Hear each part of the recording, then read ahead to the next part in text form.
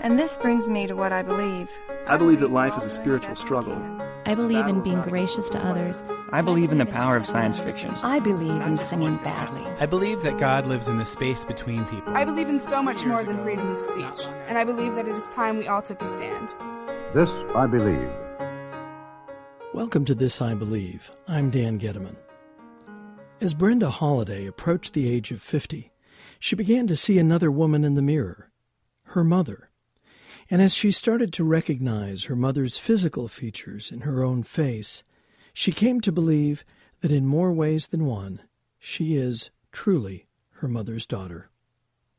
Here is Brenda Holliday with her essay for This I Believe.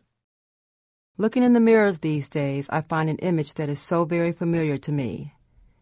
Yes, I know the image in the mirror is me, but if I look closely at my eyes, my cheekbones, my mouth, and even my neck, I can see another familiar face.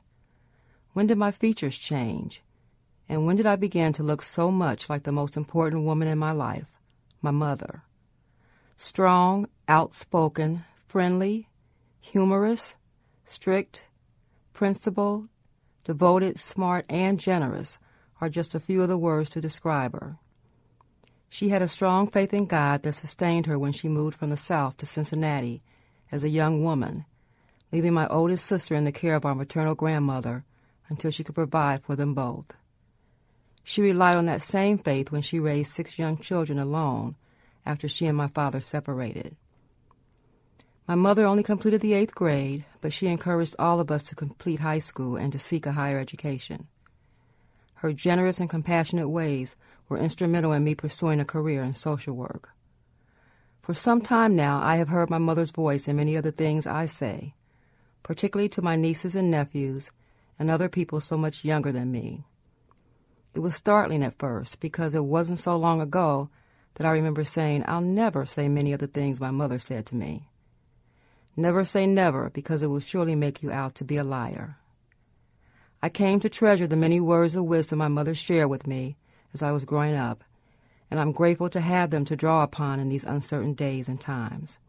As I approach 50, I have begun to notice that my mother's words of wisdom are not the only characteristics I carry of her. My mother wasn't what you would call beautiful by today's standards, but she was regal, classy, and a one-of-a-kind original masterpiece. Her features are now woven into my face, a lasting and undeniable connection to the woman who shaped the woman I have become today. My mother passed away in March of 1997, and there isn't a day that I don't think about her and long to hear her voice or see her face.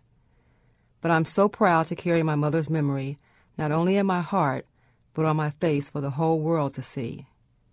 This I believe and know. I am my mother's daughter in so many wonderful ways. Brenda Holliday lives with her dogs Ebony and Jasmine in Cincinnati, Ohio, where she was born and raised. She's been a social worker for more than 30 years and currently works at a hospital, believing that if she could make a difference in one person's life, she has accomplished much. Holliday enjoys reading, listening to music, writing, and spending time with her family.